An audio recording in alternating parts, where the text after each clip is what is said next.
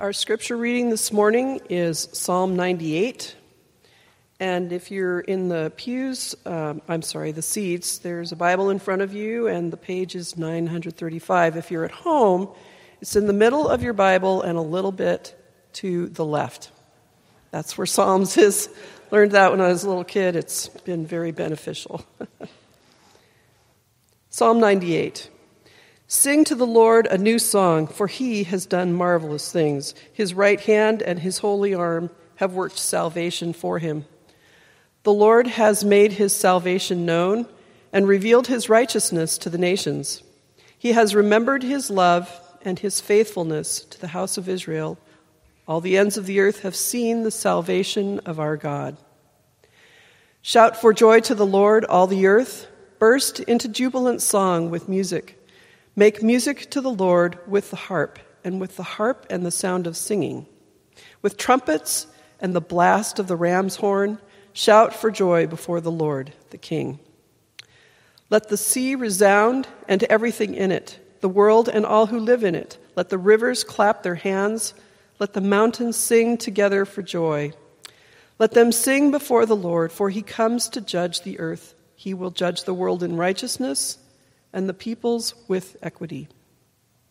The word of the Lord. Amen.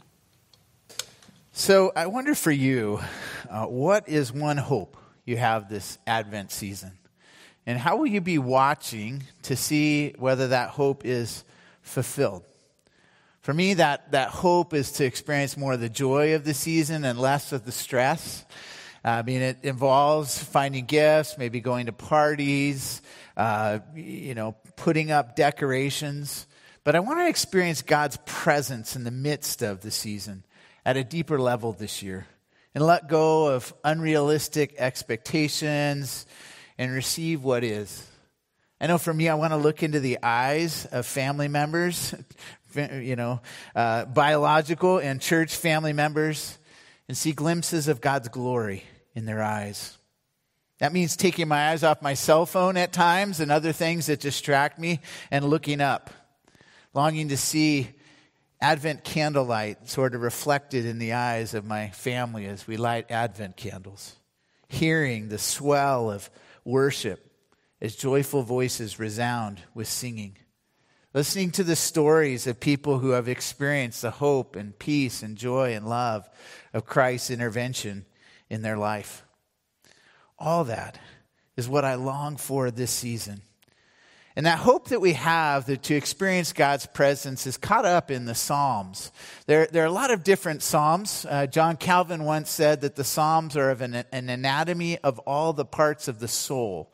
So there's Psalms that have to do with our experiences of mourning and loss. There's Psalms that have to do with when we feel like we're being attacked by enemies, when we're facing sickness, loneliness, when we feel defeat or despair. But then there's Psalms like the one we're going to read today, Psalm 98, which have to do with joy. The joy that comes with knowing that God is on the way and that he will come and he will intervene and ultimately he will rescue and bring salvation. Psalm 98, 1 through 9, speaks of that hope. I invite you to hear these words. Sing to the Lord a new song, for he has done marvelous things. His right hand and his holy arm have worked salvation for him.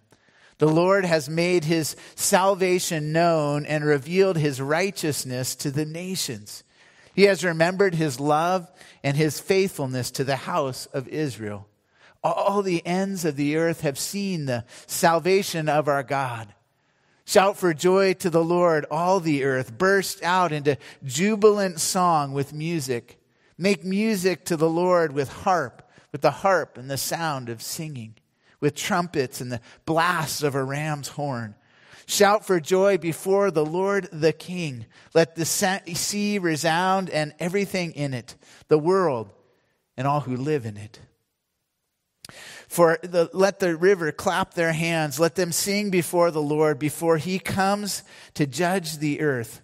He will judge the world in righteousness and his peoples with equity. Psalm 98 is the Old Testament text for Isaac Watts' Christmas hymn, Joy to the World, which we sang this morning. The hymn celebrates the birth of Jesus as the coming of the Lord to rule the world with truth and grace.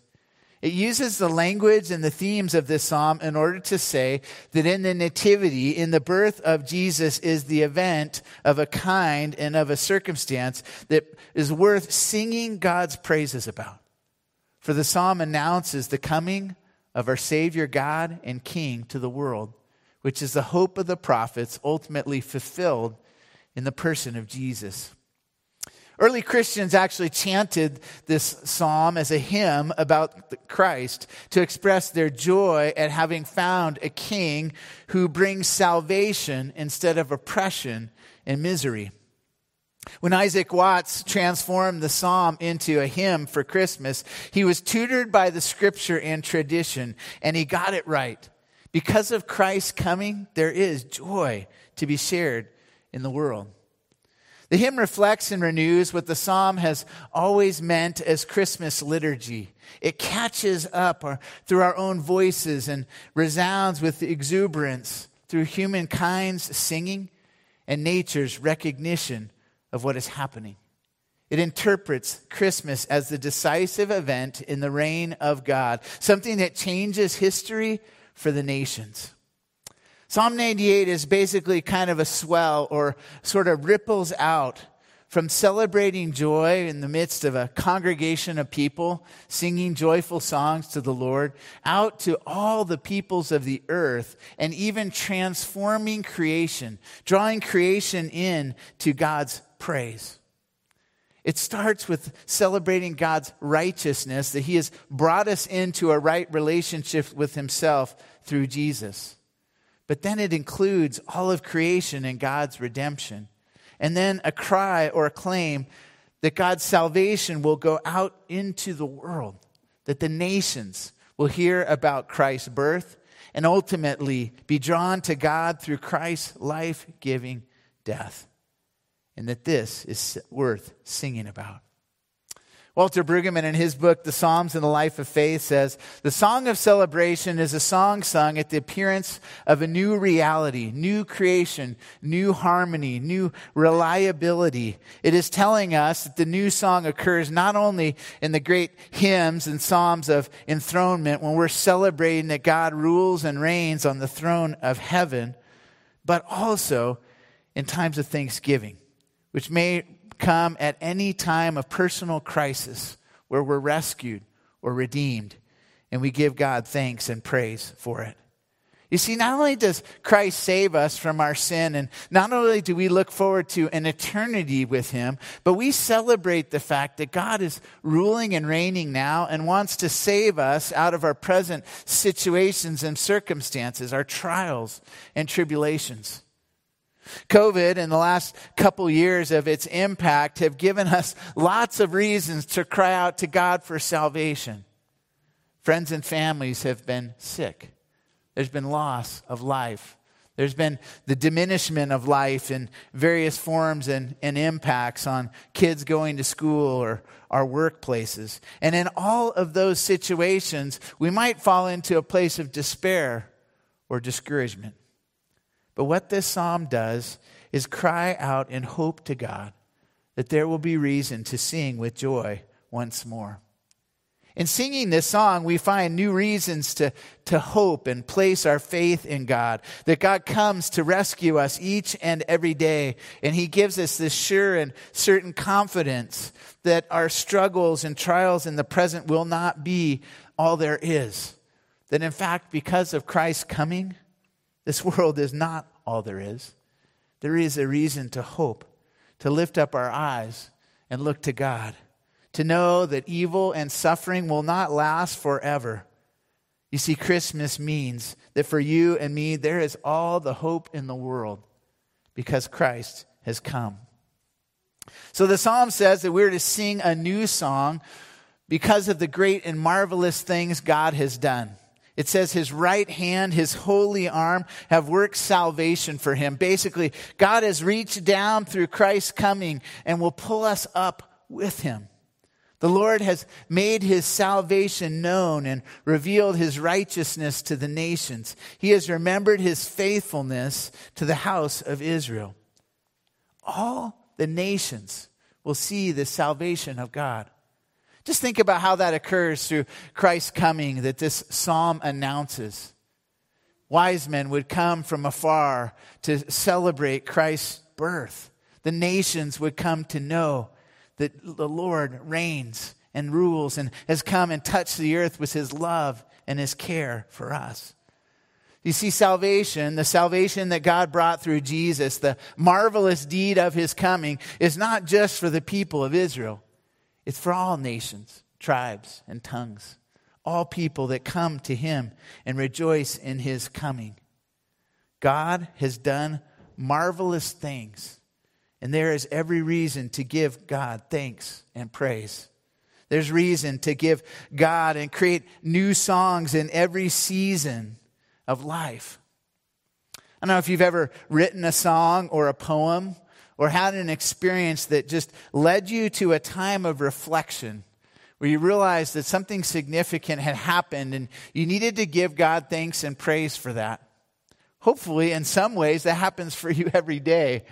Through journaling, perhaps, or just spending time in gratitude and thanksgiving to God. But it may be something significant in life, an experience of healing or being freed from sickness.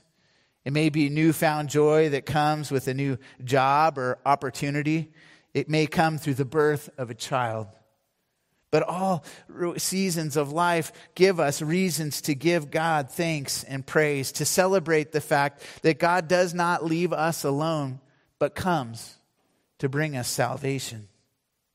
What this psalm does is point us forward to a time when Christ would come and bring God's salvation for all eternity.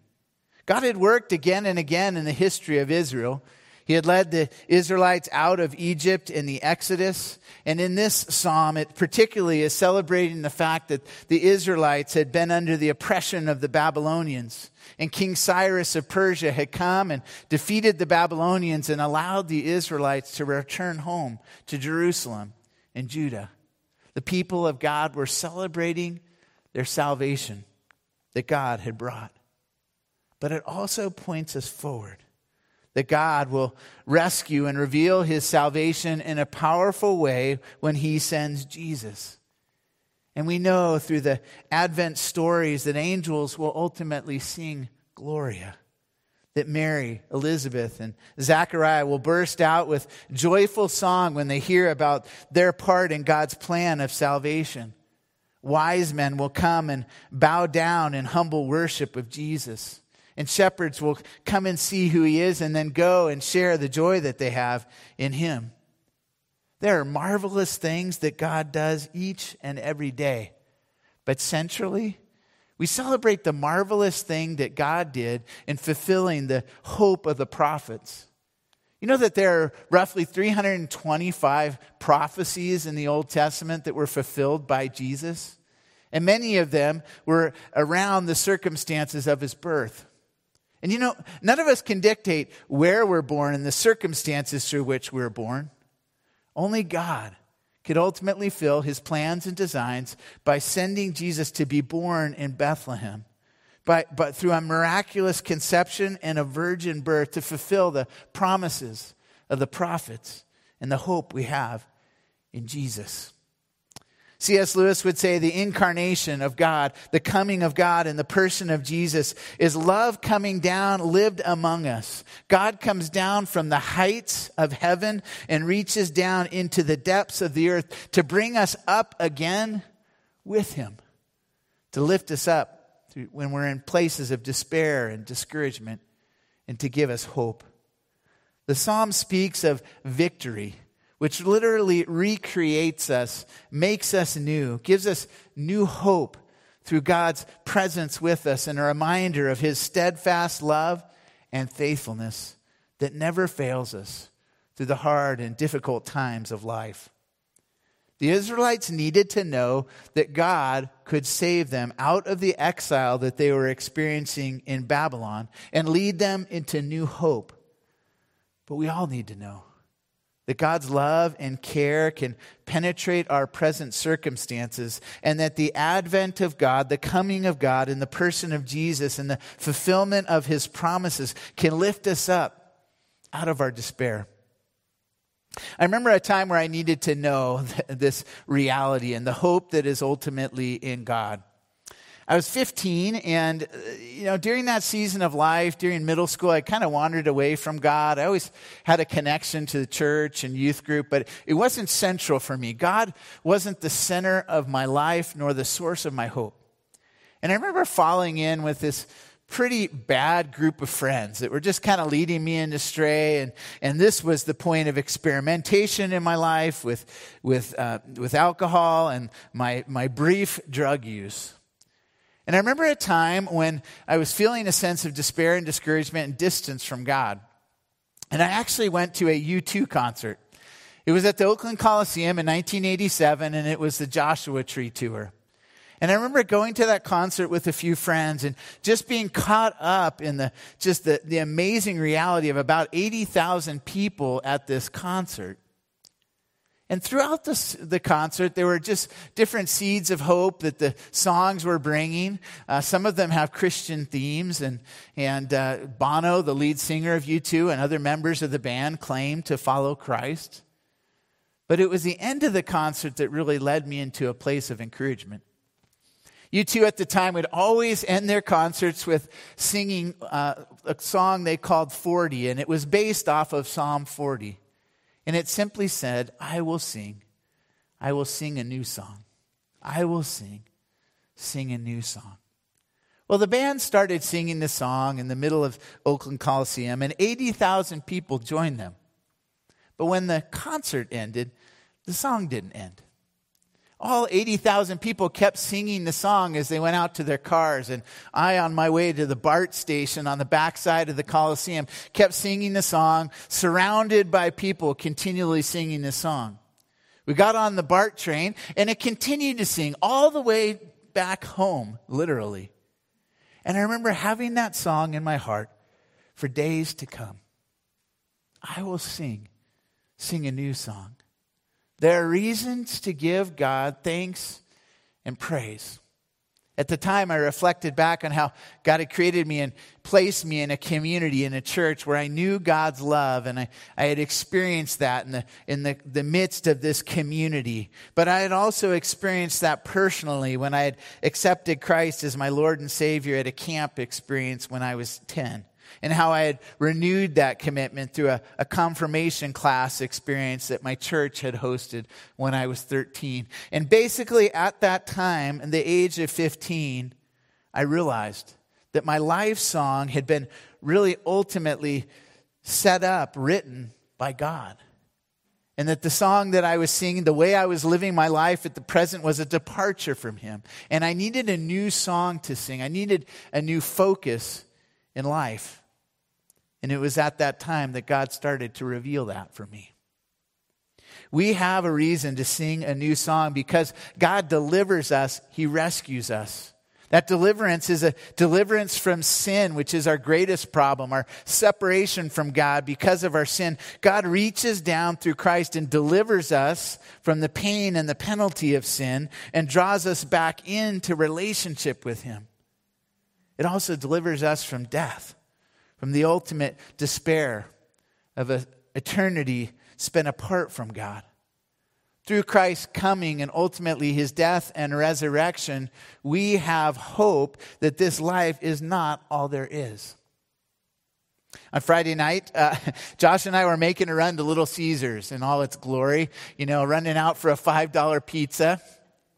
But it ended up being a divine appointment because I ran into a family that attends our church. And the dad let me know that the wife's father, the grandfather of a couple kids that attend our youth group, was soon to be dying. He was on hospice, and he's not expected to live much more than a week. And in the conversation with the dad, I said, well, would you want me to stop by and visit with the family? And he said, absolutely. So I got a call on Saturday and an invitation to come and spend time with this family of about 20 who was surrounding this patriarch of the family, this grandfather and father. And for an hour or so, I got to listen to them share their stories about this man. But I also got to read words of hope from Scripture to point them to the hope that we have in Christ, that because of his death and resurrection, death doesn't have the last word. That all those who place their faith and trust in Christ will be born again, anew. And that they would see this man again in heaven because he had chosen to follow Christ as his Lord and his Savior. That family needed to know the hope that we have in Jesus. But we all need to know that hope, don't we? Each and every day.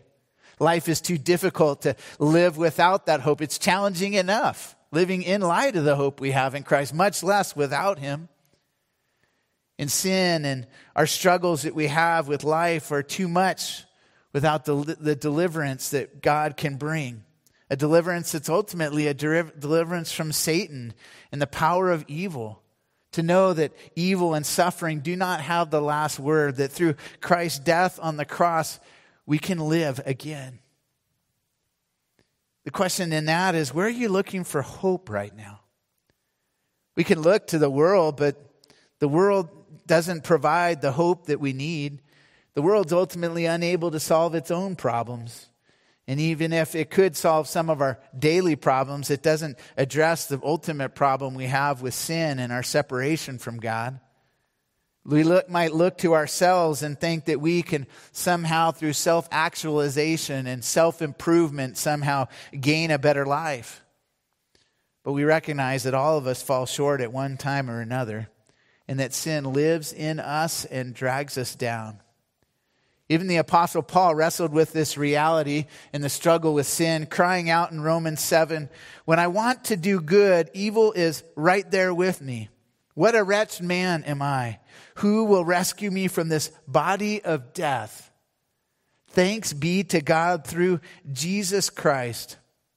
Paul would go on to say, what we are powerless to do in our sinful flesh and humanity, God accomplished by the sending of his own Son in the likeness of sinful flesh as a sin offering for us.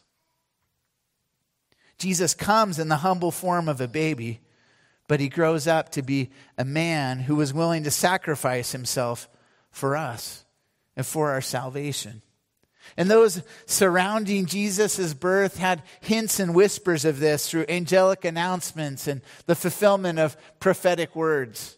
If you were to look at Mary's Magnificat in Luke 1, 46 to 55, when she sang out as a result of the revelation that she would be the mother of the Savior, it echoes the words of Psalm 98. Mary knew that she had a new song to sing as a result of our Savior's birth. And that new song was about salvation and deliverance, about God making himself known. But not just to people individually. God makes himself known, and his salvation is available to all of the nations. God reveals himself in such a way that he becomes his own evangelist or witness. He speaks to who he is through Christ's coming. And he draws people into worship, celebrating the fact that God does not leave us to our own devices, but has entered into this world in order to make all things new. God works to lead us into places of thanksgiving and hope. And so the psalm says that we are to shout to the Lord all the earth. We're to burst into jubilant song with music. We're to make music to the Lord with various instruments, as Bo and others are helping us with today. We're to let creation resound with the sound of God's praise. For he comes to judge the earth. He will judge the world in righteousness, we are told, and the people with equity. If the first stanza of the psalm has to do with God's salvation, the second one has to do with God ruling and reigning over all of creation. That God is king and that he alone rules over all things. When we get caught up in that reality, we realize that Psalm 98 is a massive summons to praise. It invites all the earth to be drawn in to rejoicing that God is King. The invitation extends to the sea, the world, the floods, the hills. All of creation is meant to echo with God's praise and honor Him in some way. It's no wonder then that we often experience God's presence around water. I don't know about you, but a trip to the ocean for me, hearing the sound of the ocean crashing against the shore is just a resounding of God's praise and glory. When I hear the sound of rushing rivers, it echoes with almost echoing back to God the reasons we have to give Him praise. When I watch a waterfall pouring down and just plunging down and exploding in the bottom of the pool, it echoes with the delight that I believe God created us with to enjoy life and to look for signs of His salvation and renewal. Just as we need water to drink to live, God gives us reasons to hope and to live in light of Him, and to give us new reasons to sing, to give us strength for living life each and every day. The hope that we need comes from the reality of God's intervention in this world, in our own lives, and even in creation. And this fall has been one of those times for me especially, where just looking at the fall colors and the beauty around us leads me to give God thanks and praise again and again. A run through Empire Mine, a visit to one of the lakes in our area, sitting beside a quiet stream, all lead me into places of praise and thanksgiving again. To give God the thanks He deserves for creating this world in which we live, but ultimately for entering into it through the gift and the coming of His Son. What the psalm leads us into is finally a joyful anticipation of God's coming. That not only do we experience God's presence in our life personally when we look for Him, not only do we see His presence active and involved in creation, but ultimately we recognize that one day God will come again. And in anticipation of His second coming, we celebrate His first coming in Advent, knowing that just as Christ came and was born in Bethlehem, one day He will come to set all things right. And not only draw us personally into the salvation that we have in Him, but the Scriptures tell us that He will be at work restoring all of creation, that there will be a new heaven and a new earth. The longing that we have for things to be set right by God is anticipated through the promises of Christmas, that Christ has come.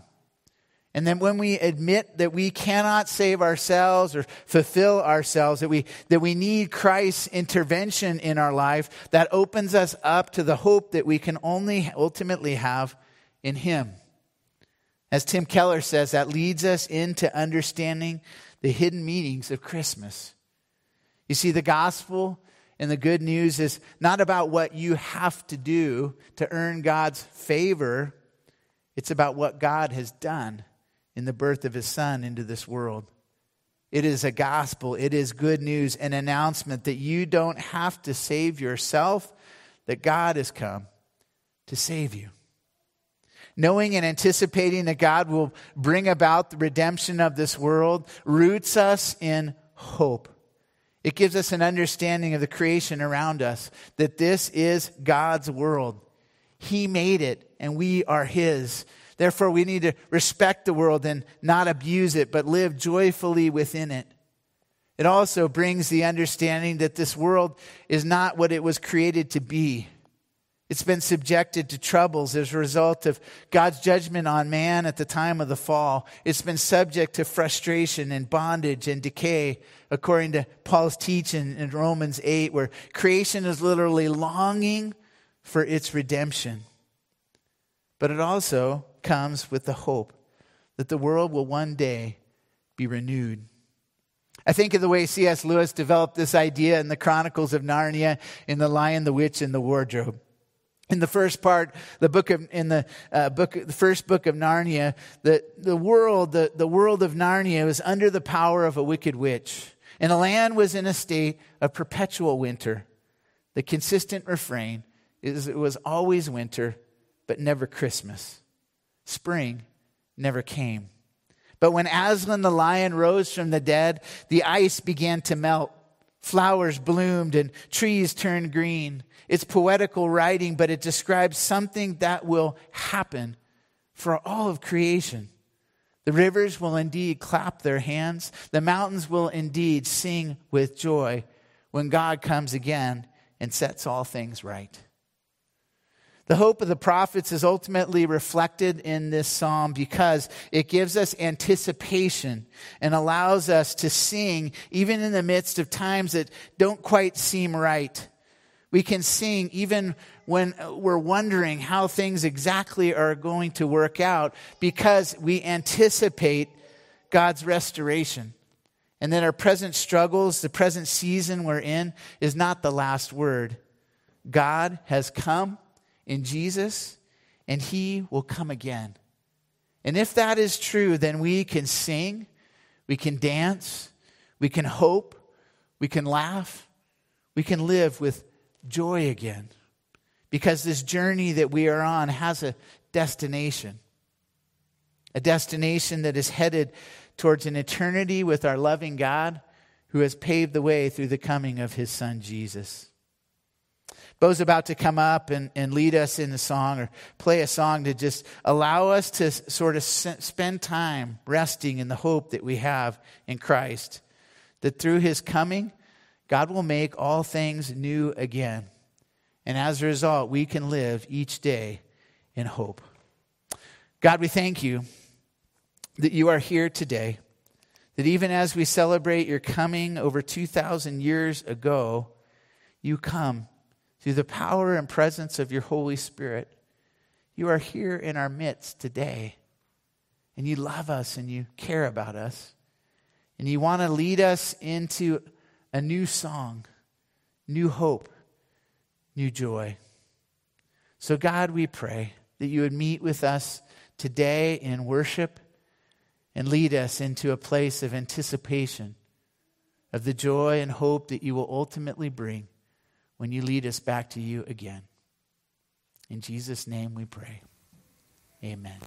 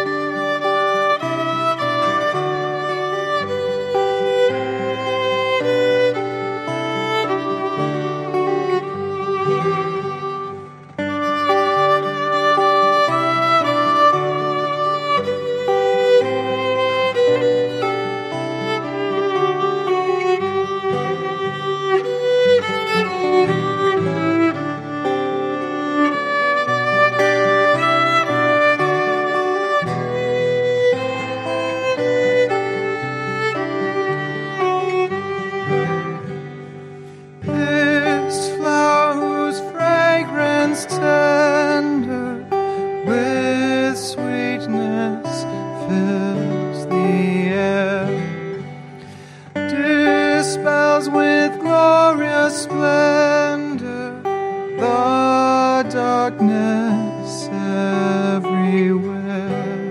True man, yet very God. From sin and death he saves us and lightens